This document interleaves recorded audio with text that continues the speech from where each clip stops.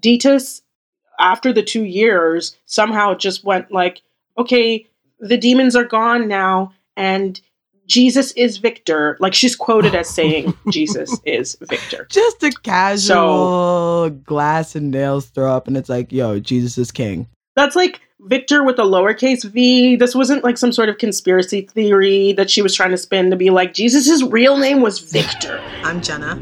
And I'm Khadija. Welcome to the Ghouls and Galdem podcast. We've created this space for fans of the horror noir film genre that crave nuanced representation and commentary. From the perspectives of Black women, Black storytellers, and Black horror fans who geek out and freak out over anything that gets us scooped and spooked.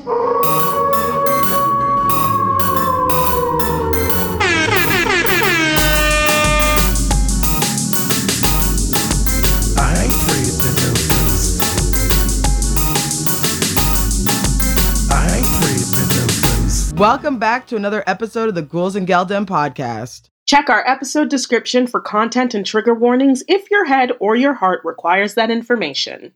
Following up on last week's episode about the blaxploitation film Abby, we're taking a look at some real-life examples of exorcisms and possessions. There really is no better example of someone overstaying their welcome, than a possession. It's like, come on, demons. Can't you take a hint? You don't pay rent here. Well, that's why you got to get the help of a priest or some other holy person to come in and grab that demon by the scruff of their neck and show them where the gates of hell are. Over there. Yeah. Yeah. Don't let the door hit you where the good Lord split you, demons. Oh, could you imagine? All right. Let's talk about exorcisms. The Catholic Encyclopedia defines exorcism as the act of driving out or warding off demons or evil spirits from persons, places, or things. It's the noun. Which are believed to be possessed or infested by them, or are liable to become victims or instruments of their malice. In short, it is a ritual performed by a Catholic priest to expel the devil from a person, place, or thing. So, something I didn't realize, Jenna, is that, there are different types of exorcisms, at least according to the Roman Catholic Church. Mm-hmm. And I didn't know that, a baptism is in itself is an exorcism. Oh, okay. So a baptismal exorcism is a blessing of an infant prior to baptism to cleanse it of evil resulting from original sin. Ah, that makes sense. Even though you just came out, you're brand new to the world, you still need a clean slate, according to the Your Catholics. dirty soul, The your Roman dirty soul. Dirty soul. So then we have what would be referred to as a simple exorcism, a blessing of a place or a thing to rid it of evil influence. So I guess even so simple. Yeah, that's it's very simple. I feel like, spiritual cleansings of a space, the type of thing that we do on a regular basis in itself is an exorcism. Yeah, I could which see I wouldn't that. have really considered it as an exorcism, but you're driving by out the very evil definition stuff. of cleansing. Yeah, incense or sage or anything like Yes, that. exactly. Get them out my room. Salt.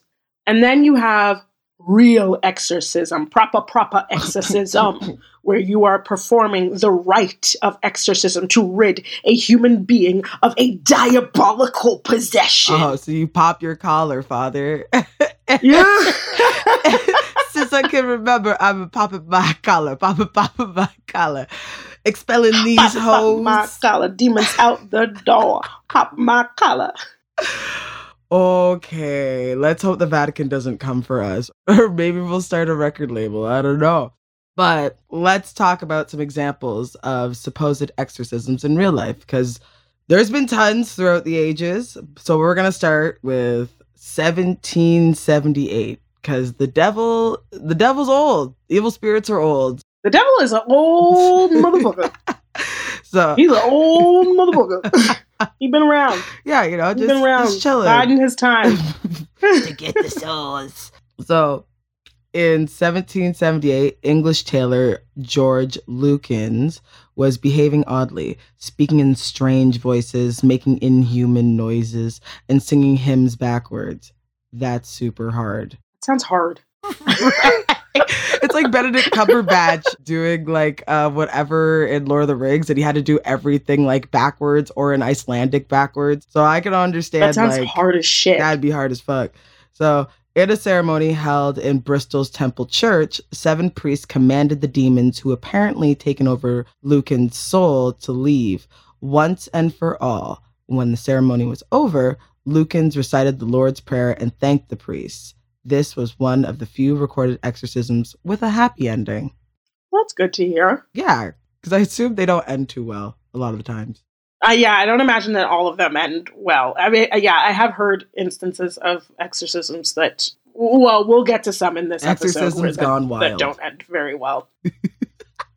100 years later, or almost 100 years later, in 1842, German villagers noticed strange goings-on at the home of a 28-year-old woman named Gottliebin Dietes. I hope I'm pronouncing that correctly. Oh, Lord. Dietes claimed that her house was haunted, and soon after began slipping in and out of what people around her described as trance-like states.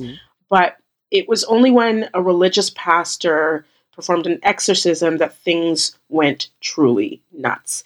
Dietes became violent, requiring physical restraints.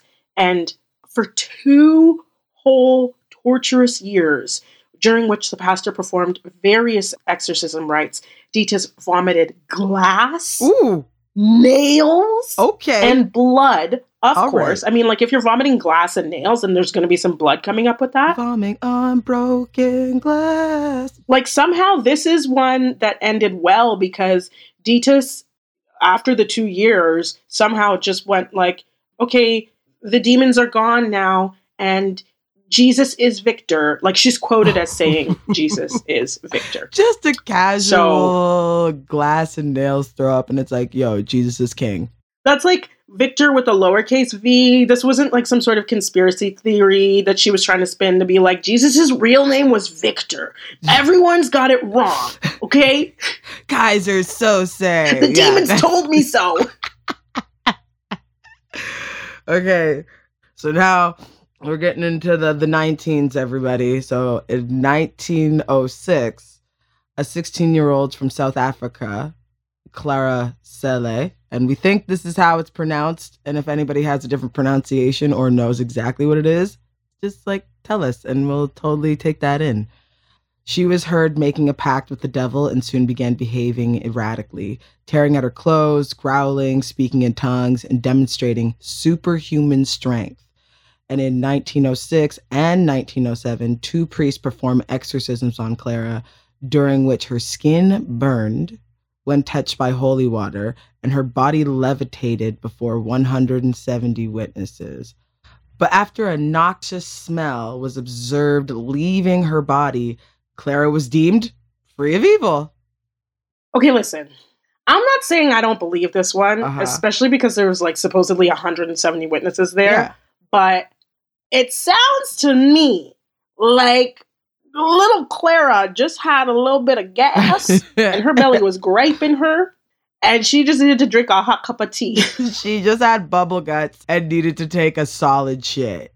That's all it was. Yo, because they're talking about this noxious smell. Come on now. Because like Pass gas. Everything's fine. So about 40 years later, a 13-year-old boy, the record of the case, his name was changed to Roland Doe to protect his privacy. Oh. This young boy was mourning the loss of a beloved aunt when he began seeing and hearing strange things. As the possession supposedly worsened, Roland began demonstrating violent, superhuman strength. His parents took him to St. Louis in 1949 for a weeks-long exorcism, now known as the St. Louis exorcism. And this is actually the story that the film The Exorcist is based on. Oh. Yeah, according to like the records of the exorcism, Roland screamed, cursed, and attacked his exorcists until a miracle, according to the exorcists, finally led Roland out of his trance-like state. And the boy simply stated, "He's gone." It's like in The Sixth Sense. I'm feeling so much better now. And you're like, oh. Oh, I guess like I could see that because like Reagan, Roland, and like I don't know why, but like I'm not saying that men don't get like really pushed to the forefront in horror, but like the heroine is usually like, even if you think about like R.L. Stein books and stuff, it's always usually a chick, and maybe it's like you feel more bad because it's a little girl than a little boy, even though like I think it would feel bad if it was a child being exorcised in general. But wow, okay. You learn new things every day. Yeah. Okay. Let's hit to the 1970s drum. So in 1974, Englishman Michael Taylor, ooh, that's a nice name, a husband and father of 5, met 21-year-old pastor Marie Robinson. His frequent bouts of depression seemed to ease. In part, Taylor believed it was due to Robinson's ability to exorcise demons plaguing him.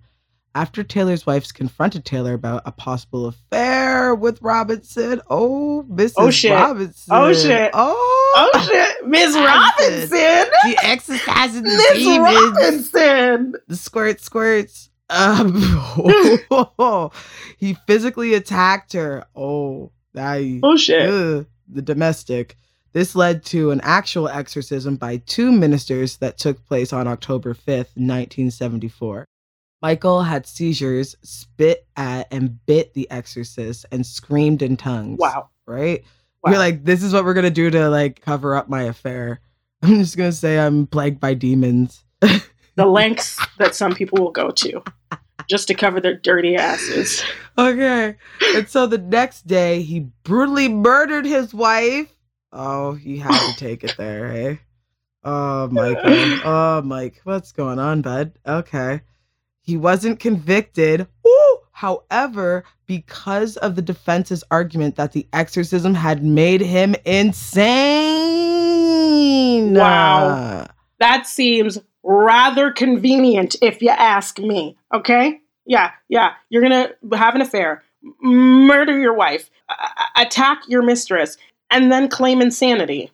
I'm not saying I don't believe it, but it sounds rather sus. It sounds super sus because now he gets to chill. I wonder what he's doing now. I don't know. As anybody knows where he's at, like, let us know. Maybe you know him. If you got tabs on Michael Taylor, the Englishman, let us know. Let us know. Sounds right? like a character Give us from a little update. The exorcism in the library with the candlestick. Yo.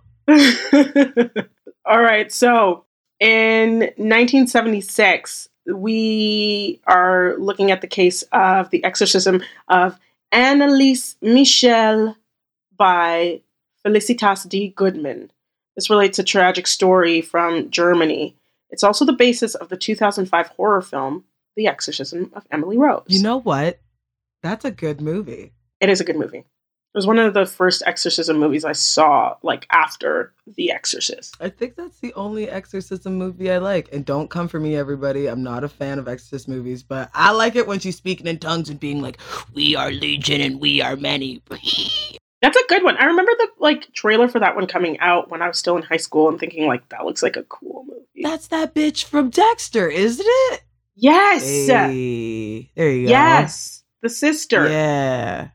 Okay, so, like Michael Taylor's exorcism, Annaliese's story also ended in murder. Only it was Anneliese who was murdered.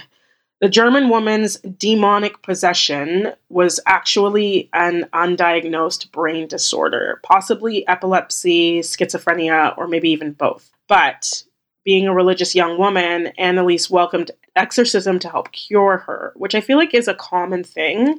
People will, especially if you are part of a very serious religious faith, that it's likely that you were just going to assume that your affliction is the demonic possession or, you know, or the devil. Exactly. Like, of course. Maybe not so much today. Like, people are a bit more aware these days, but, you know, we're taking a look back in history here. Mm-hmm. Anyway, after 67 attempts, each unsurprisingly unsuccessful, the 23-year-old succumbed to starvation.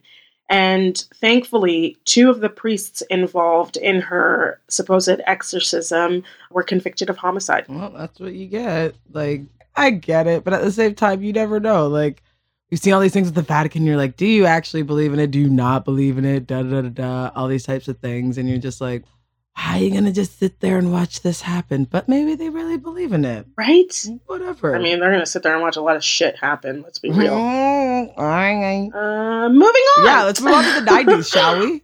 Yeah, let's do that. So it's not that kind of show. Yeah. In 1990, Yeah, let's do it. Reverend James LaBarre oversaw 3 exorcisms, all sanctioned by the Archbishop of New York, Cardinal John O'Connor, and the Vatican. One of them, the exorcism of a Florida teenager named Gina, was televised on the ABC network in 1991. Okay. Newsweek described the ceremony, which was accompanied by medieval-style music, as quote-unquote, little more than the gratuitous torment of a deeply disturbed young girl.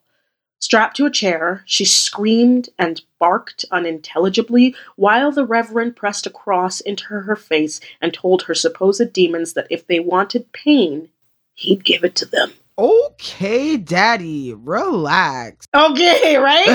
Meaning, of course, the helpless Gina. I mean, at the end, it was ultimately antipsychotic drugs that gave Gina any relief, not this priest who was ready to bring the smack down on the demons.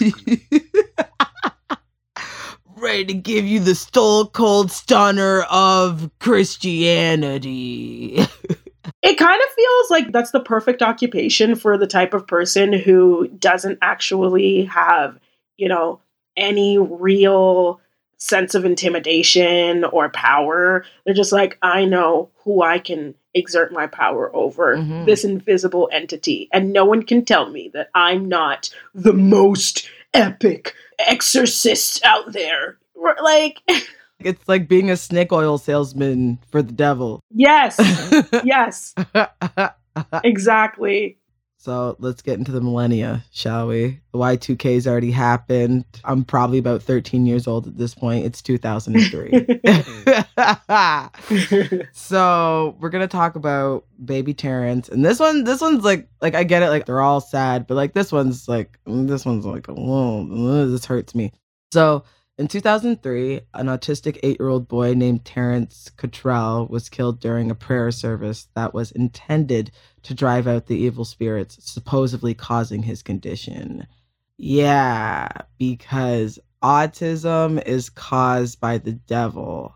Ew, God. Yeah. Ooh, also gluten, there's a whole lot wrong with because that's what people like to say. It's the gluten, it's the devil. It's that red dye number 7. Right, yeah, that red dye number 7. You're like, don't do it. You're like, I think you need to fucking relax. That's the devil. Let the boy live his life. Just give the child the Kool-Aid and calm down. Okay? Yeah. Oh, yeah. I'm sorry. That was Oh, yeah. The official cause of death is mechanical asphyxia due to external chest compressions. CNN reported. So these people were beating on this child, this 8-year-old. This is no different than like when we were talking about like the serial killers and talking about like stomping the hole in that child. Yes. Yeah. Same actually, same age. Like stop putting holes in people. So this means that Terrence was suffocated. And the Reverend Ray Hemphill, who was performing the exorcism, reportedly sat on the boy's chest until he stopped breathing. But good news and bad news. Bad news, obviously the child is no longer with us and all those types of things. But the Reverend was convicted of homicide because you can't fucking sit on babies' chests and fucking kill them because that's fucked up. Good. Yeah, good. Like, get out of here. Like, no, you deserve to go somewhere. You know what? Go straight to hell. There we go. Go straight to hell. Yeah, figure it out. Wow. Figure it out, my guy. So, just a couple years later, a Romanian nun named Marițița Irina Cornici was 23 when she began hearing voices. She thought it was the devil talking to her. And although she was treated for schizophrenia, she relapsed from her treatment and was then subjected to an exorcism. Of course. She was bound to a cross, gagged with a towel, and left in a dank convent room for 3 days without food and water. Of course, this led to Cornici dying of suffocation and dehydration, according to CBS's coverage of the case. This is another like really sad one because it's just these snake oil salesmen who are like, oh yeah, I can fix you. I can rid you of this demon. Let me just like shove some cloth in your mouth, tie you up, and lock you in a basement. When it's all like all this person needs is some medication. Right? Like really and truly, they need some medication. It just goes into like, I don't know if there is a term for it. There has to be. We have so many words in like every language that there has to be like some type of phobia of like mental illness or Oh, for sure. you know what I mean? Like, you know, we just had somebody who was like, okay, like we ain't about the autism. We're not Yeah. about the schizophrenia. We're not about any of this stuff. And then you're just like, yo, if you just like be like, this is how people are and it's all good. Cause you know, in this case, it should be like, we're all God's children and we were made, you know, if they're saying like we're made in his image and stuff like that, that means that one's made in the image, that one and that one and that one and that one and that one. So Yeah. relax. It's like those anti-vaxxers who would rather let their child die of smallpox or God knows what other curable disease than let them get a vaccine. And then, even though we know that there's enough evidence to prove out there that vaccines don't lead to autism, but they would rather their child have smallpox than autism. Right. And it's like, what does that say to people who exist on this earth with autism? That like you would rather be dead than be autistic? Right. When there are many functioning individuals out there with varying, you know, degrees of autism. Wild. It's just Fascinating like to me. you out here being you. That's what I mean. I'm just like, you should be able to be you, however that means and wherever that is.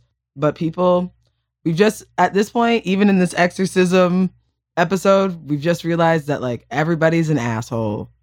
Everybody's an asshole. There's a whole lot of assholes out there. So we're going to go into the year 2010. And okay, we're going on Christmas Day. So let's picture it, everyone. 15-year-old boy, Christy Bamu, was beaten and drowned in a bathtub in London by his sister and her sister's friend in an attempt to exorcise evil spirits from the boy. And according to the BBC, originally from the Republic of Congo, the pair tortured the boy with knives, sticks, metal bars, a hammer, and a chisel. That's a chisel. A chisel? A chisel. A chisel. Until he begged to die, and the pair were convicted.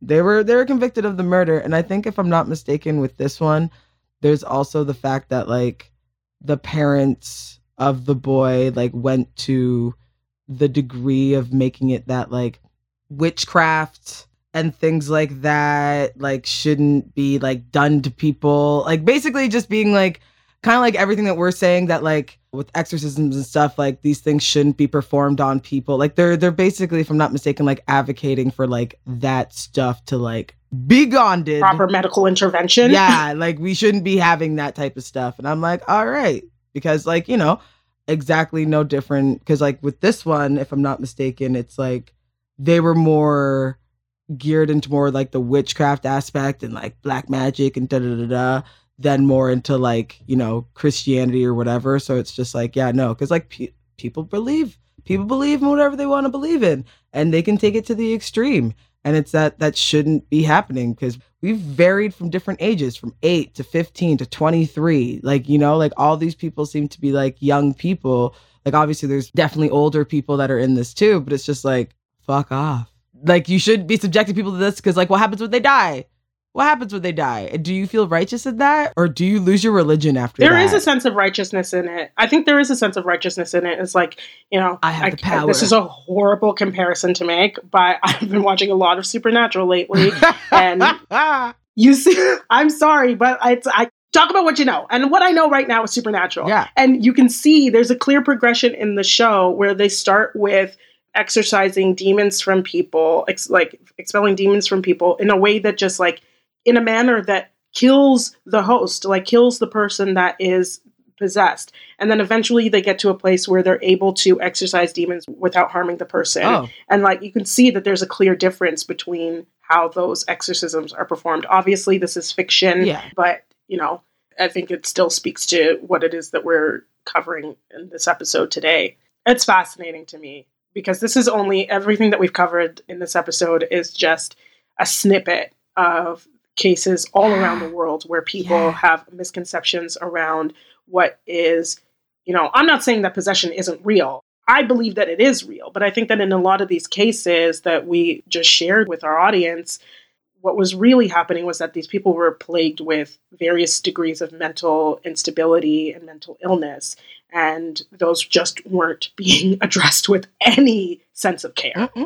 They're like, nope, demon out. They were like, at this point, they were like 300ing motherfuckers, being like, this is exorcism.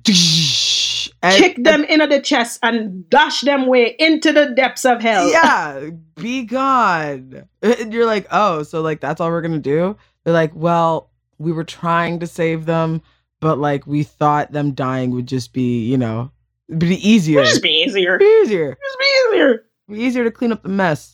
And you're like, oh my God. How about a 10 to life? Damn. I hope that jumpsuit looks good. Well, that's what it was, folks. That's it. We got exorcisms from Germany to England to South Africa to Wisconsin. Yeah, Wisconsin.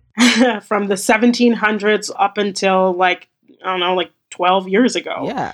Yeah. And this is just a snippet of, these cases from all around the world. With that, thank you so very much for joining us for another episode of the Ghouls and Gyaldem podcast. Please make sure to follow us on Instagram and Twitter at Ghouls and Gyaldem. That's GHOULZNGYALDEM, baby. Ooh, and let us know what Black horror film you'd like us to review next. For sure. Yes, please. Slide into our DMs, send us your recommendations, show us some love, and make sure you tell all your friends about us. Yeah, Ghouls and Gyaldem is a Bone-Lace production and is in association with Two Skins Entertainment. Production support was provided by James Carlisle and Andy Dogan on behalf of Toronto-based Big Bad Audio. Make sure you check them out at bigbad.ca. And our bop of a theme song was recorded by Trombotai. Bow, bow, Bow, bow, bow, bow.